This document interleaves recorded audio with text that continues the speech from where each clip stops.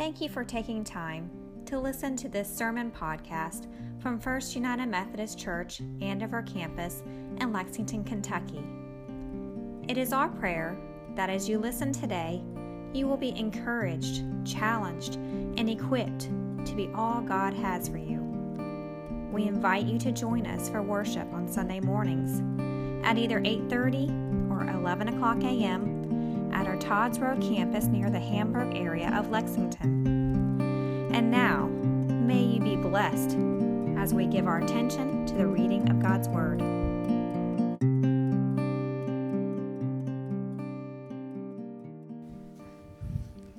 Saturday evening, when the Sabbath ended, Mary Magdalene, Mary the mother of James, and Salome went out and purchased burial spices so they could anoint Jesus' body. Very early on Sunday morning, just at sunrise, they went to the tomb.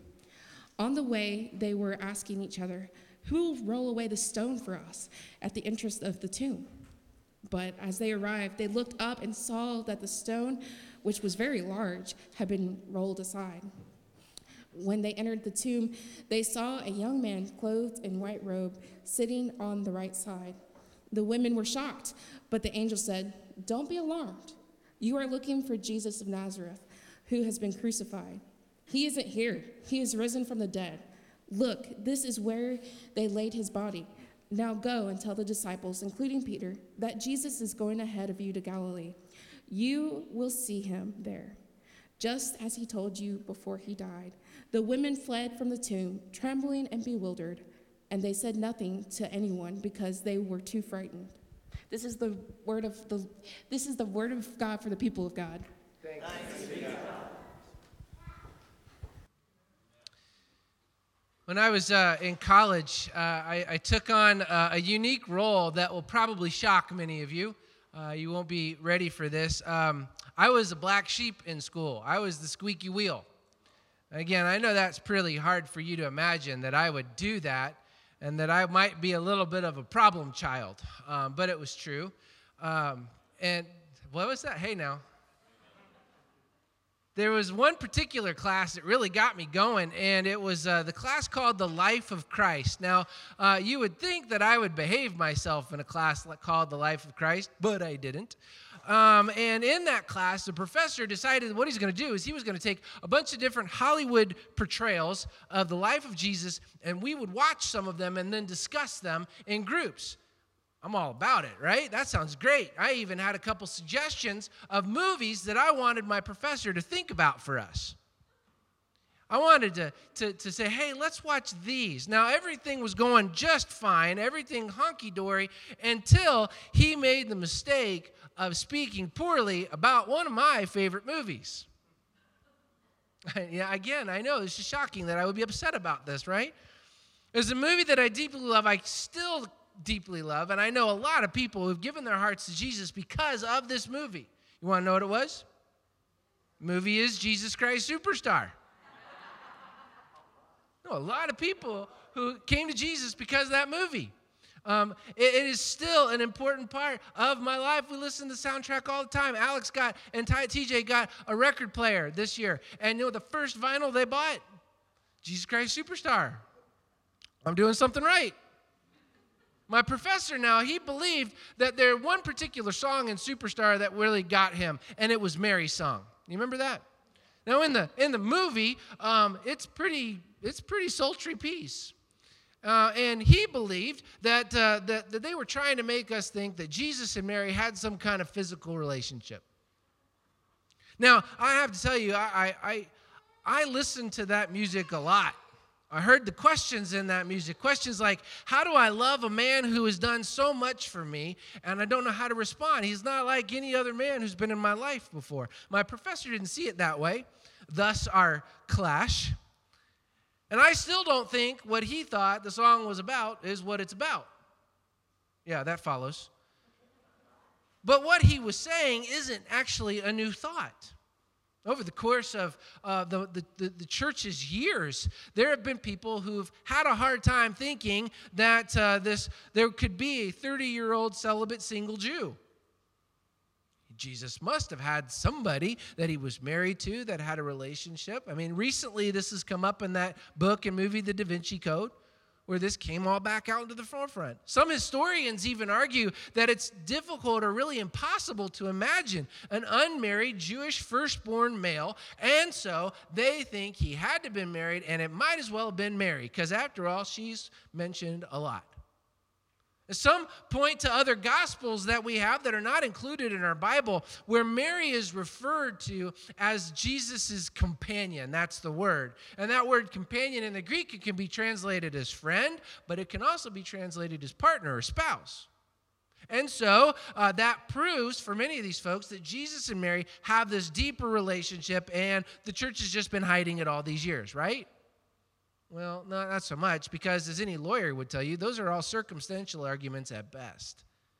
Those other gospels, they're not in our Bible, not because we wanted to limit something, not because we wanted to hold back part of the story of Jesus or suppress the role of women.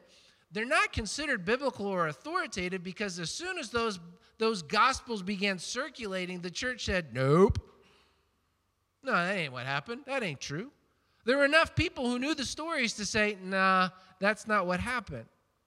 And even then, if this relationship between Jesus and Mary really occurred, there would be even more precise language in the Greek than just companion. And, of course, there'd probably be a whole lot more stories.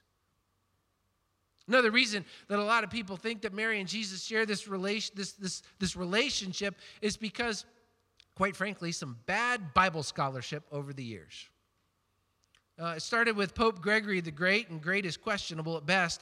He said in one of his studies, one of his sermons, that there was this great place that God's grace meets us, and we can see that in Mary. And he indicated that Mary was something that the Bible doesn't say that she is. He got this from Luke chapter 8. Now, in Luke chapter 8, this is where we first meet the women who follow Jesus. In Luke chapter 8, we read this. Jesus delivered seven demons from a woman named Mary from Magdala, Miriam from Magdala. That's it, nothing else. That's all we get. There's no mention here or anywhere else of any kind of sinful lifestyle that she was in or any kind of problems that she had. 7 demons that Jesus healed her from, cured her from. The problem that Gregory had was one of proximity, because just a chapter before in Luke 7, we find that story of that sinful woman who washes Jesus' feet. So the closeness of that, Gregory said, well, they must be together. And he took the short trip to include this woman who washes the feet with the woman caught in the act of adultery to Mary of Magdalene. And so Mary, the Mary of history, became the Mary, the adulterer who had demons who washed Jesus' feet. That's how that story goes. Today, even today, in many traditions, most people think Mary was a prostitute. But that's not Scripture. Scripture doesn't say that. Do you know Mary is the second most named person in the entire New Testament? Second most named woman in the entire New Testament. You'd think with someone named that many times we wouldn't mess it up. But we do regularly. The truth is, if Mary had been a man, she probably would have been more important than Peter. And the problem was that women in the first century were considered unreliable witnesses. Thankfully, Jesus didn't. Come on, ladies, really? I told you all May was your month, and y'all been real quiet. I am concerned. Thankfully, Jesus didn't think that their witness was wrong. What do we know about Mary? Well, we know that she's associated with a town. That's pretty rare. She's not the wife of somebody. She's not the mother of someone. She is Miriam or Mary from Magdala. In the ancient world, to be associated with a town meant that you had some kind of standing in that town. You were of a certain class in that town. She had means. And Luke tells us that she uses her means to financially support the ministry of Jesus. Jesus went about teaching and doing miracles, and it was Mary and these women who funded it, supported it. That Mary has 7 demons tells us that she was deep in the weeds. She was overwhelmingly loaded with darkness. standing in the community, but she also has control, or probably better yet, was controlled by something that makes her a force to be reckoned with. Do you know 7 in Scripture is the number for completeness? That tells us that Mary is completely broken. She is a hot mess. And Jesus heals her. Greek word is the word we get therapy from. Therapeutically brought healing and wholeness to Mary. She's totally and completely different because of this encounter. Now that's the place I want to linger for the rest of our time this morning. See, we can talk about Mary at the resurrection, and we did on Easter Sunday, of her encounter with Jesus at the garden, how she heard her name. But there's something about her character during the passion of Jesus that's easy to miss, but it's important for us to grab. See, the Gospels tell us that at the arrest and trial of Jesus, the male disciples do what? They split. They go running. They go into hiding. When he was sentenced, not a single one of them comes to defend or to stand up for their friend Jesus. Do you know why? Because in the Roman world, if you were sentenced to death as a revolutionary, sentenced to death for actions against the empire, not only do you die, but so do your closest allies, friends, and family members. No wonder they went running. They were afraid. If they showed their face, they could very easily join Jesus on one of those crosses. The men hid, but who didn't? See, all 4 Gospels agree that at the cross of Christ, there were women who stood as sentries for their friend.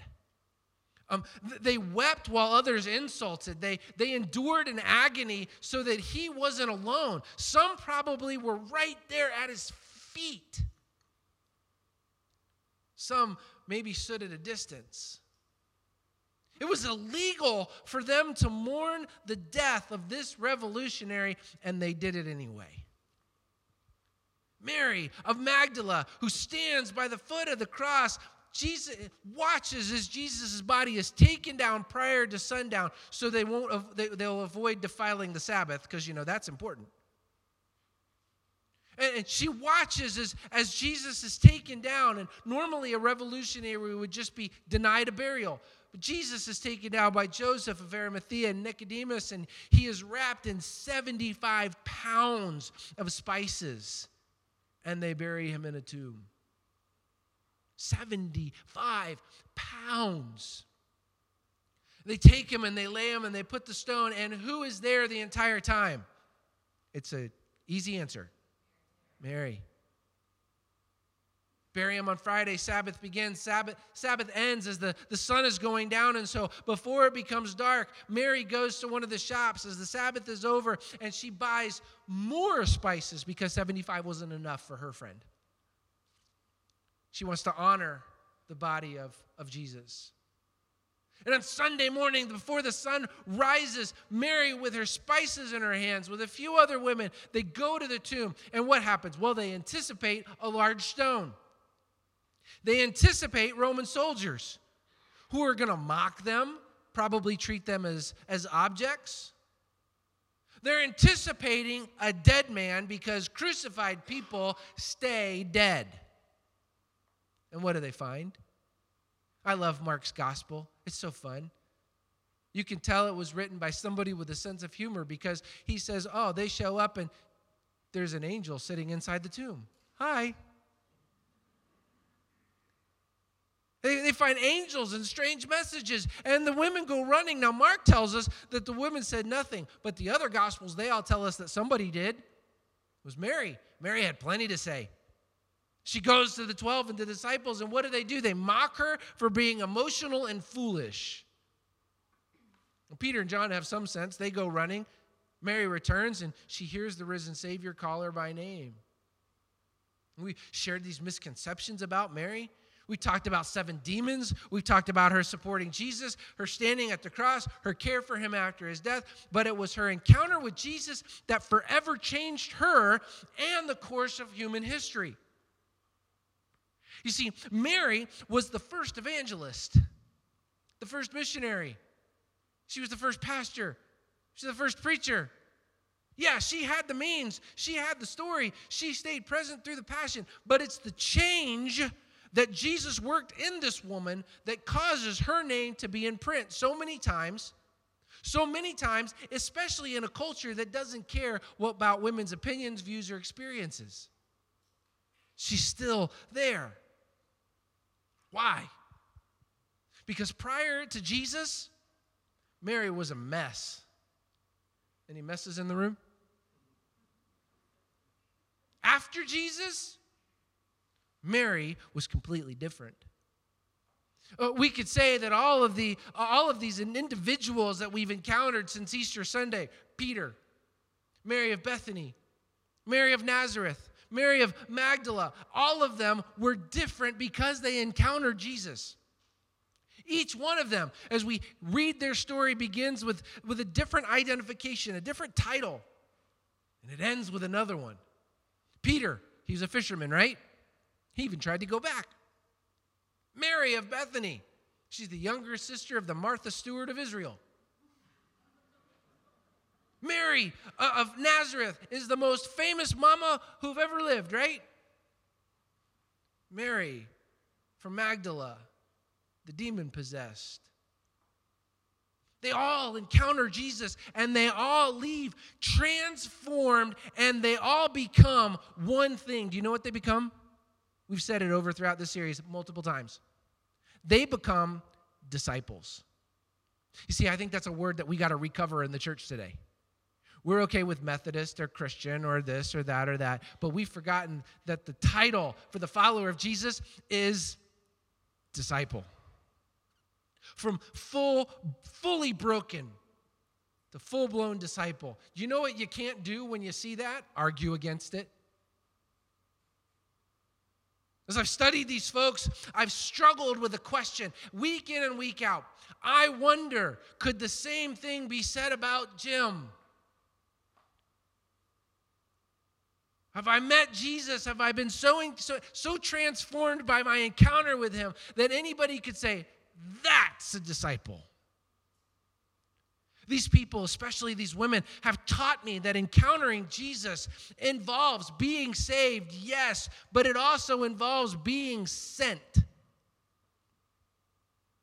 Encountering Jesus makes a difference so that the whole world can see it. Do you know what's wonderful?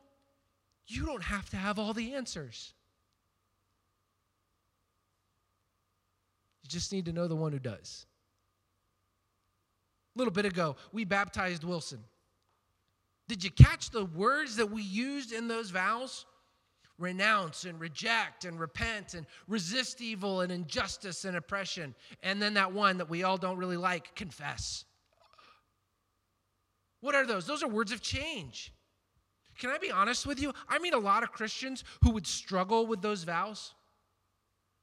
Oh, we like Jesus. We like eternal life. We like the promise of heaven. But truth be told, many don't live transformed lives because they've encountered him. Ooh, preacher, you're meddling. Yep. See, for a lot of Christians, we like the song, Jesus is just all right with me. Right? But we don't really want Jesus to affect me. We don't really want Jesus to invite me to think things differently. Renounce, reject, and repent. Those are words that freak us out. Those are words that might mean I'm wrong. And nobody in our culture wants to be wrong. Here's a tough one. When Jesus ends up disagreeing with all the people that you disagree with, or ends up looking just like you might be following your version of Jesus rather than the real Jesus. When Jesus is more about your political party and your political stance instead of asking you to look deep into those ideas and those stances, then maybe we've missed Jesus. Don't be political, Jim. That's not what we do. Separation of church and state, after all. Actually, maybe the problem is that we're following the wrong kingdom. Whoa. Jesus was really political. We call him king. And Jesus' kingdom is to love everyone and not worry whether they're correct or not. But Jesus' kingdom is also one of a radical holiness that rejects anything that reduces God's very best in this world. You can't have one without the other. We're going to talk about this in a couple weeks. You can't have the love of God without the holiness of God. It's like walking around with an eye patch. Guess what you're going to do? Trip. I trip without an eye patch.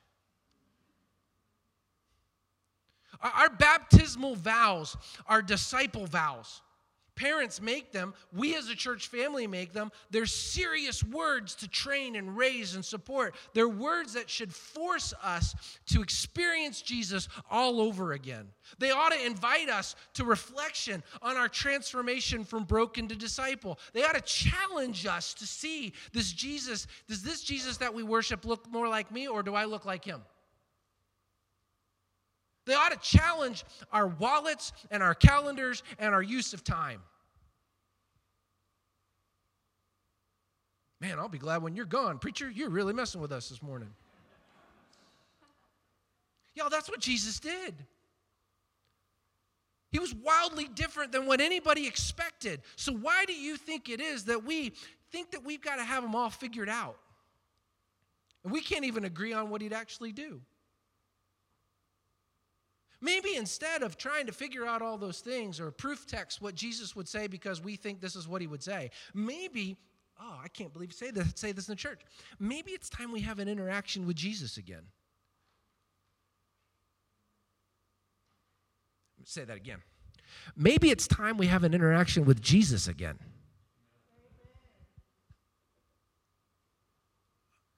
Maybe it's time that we have an encounter with this man that results in real change rather than just have him look like what we're already comfortable with. Maybe it's a good time to devote a little bit of attention to seeking the man who doesn't stay dead and who's still offering the same kind of life to you and me today. Maybe it's time to be different from our culture rather than be culturally relevant. Maybe it's time to realize that we've been saved and we're being sent. Maybe it's time to own the fact that you don't have to have all the answers. Thanks be to God. You just got to go be his disciple and love like he did. To live a life worthy of these vows, these callings, to live a life of radical holiness that says, maybe I don't have to be like that. Guys, the answer is not in Washington, D.C. The answer is not going to come on Tuesday at Election Day. It's a different kingdom. We can talk about that kingdom if you want to, but that's a waste of time. Let's talk about his kingdom. Let's be called to do the things that he has called and invited us to be. Let's have an interaction with Jesus again. Then we'll start seeing the answers that we're so longing for. Then we'll be like Mary. We'll realize, they're going to mock me. They're going to ridicule me. They're going to mess with me, but I'm still going to go because he's alive. Let's pray. Oh, Jesus, it is my deepest heart's cry this morning that each and every one of us would realize that from the deep weeds mess that we have been in, we could never have gone too far, that your grace isn't there, that you won't encounter us, that you won't call us by name, that you won't invite us to life abundant. So, Holy Spirit, come and descend upon our hearts. Invite us to know Jesus. Invite us to know Jesus, to stop getting bogged down on whether we're right or wrong. Start being consumed by the one who rolls away stones and invites a holiness that's terrifying and a love that's beautiful. God, God, send us from this place, saved and on a mission. Meet us, we pray. We give you all of the honor and the glory, Father, Son, and Holy Spirit, for it is in your name that we offer this prayer and our very lives, and all who agreed with it said, Amen.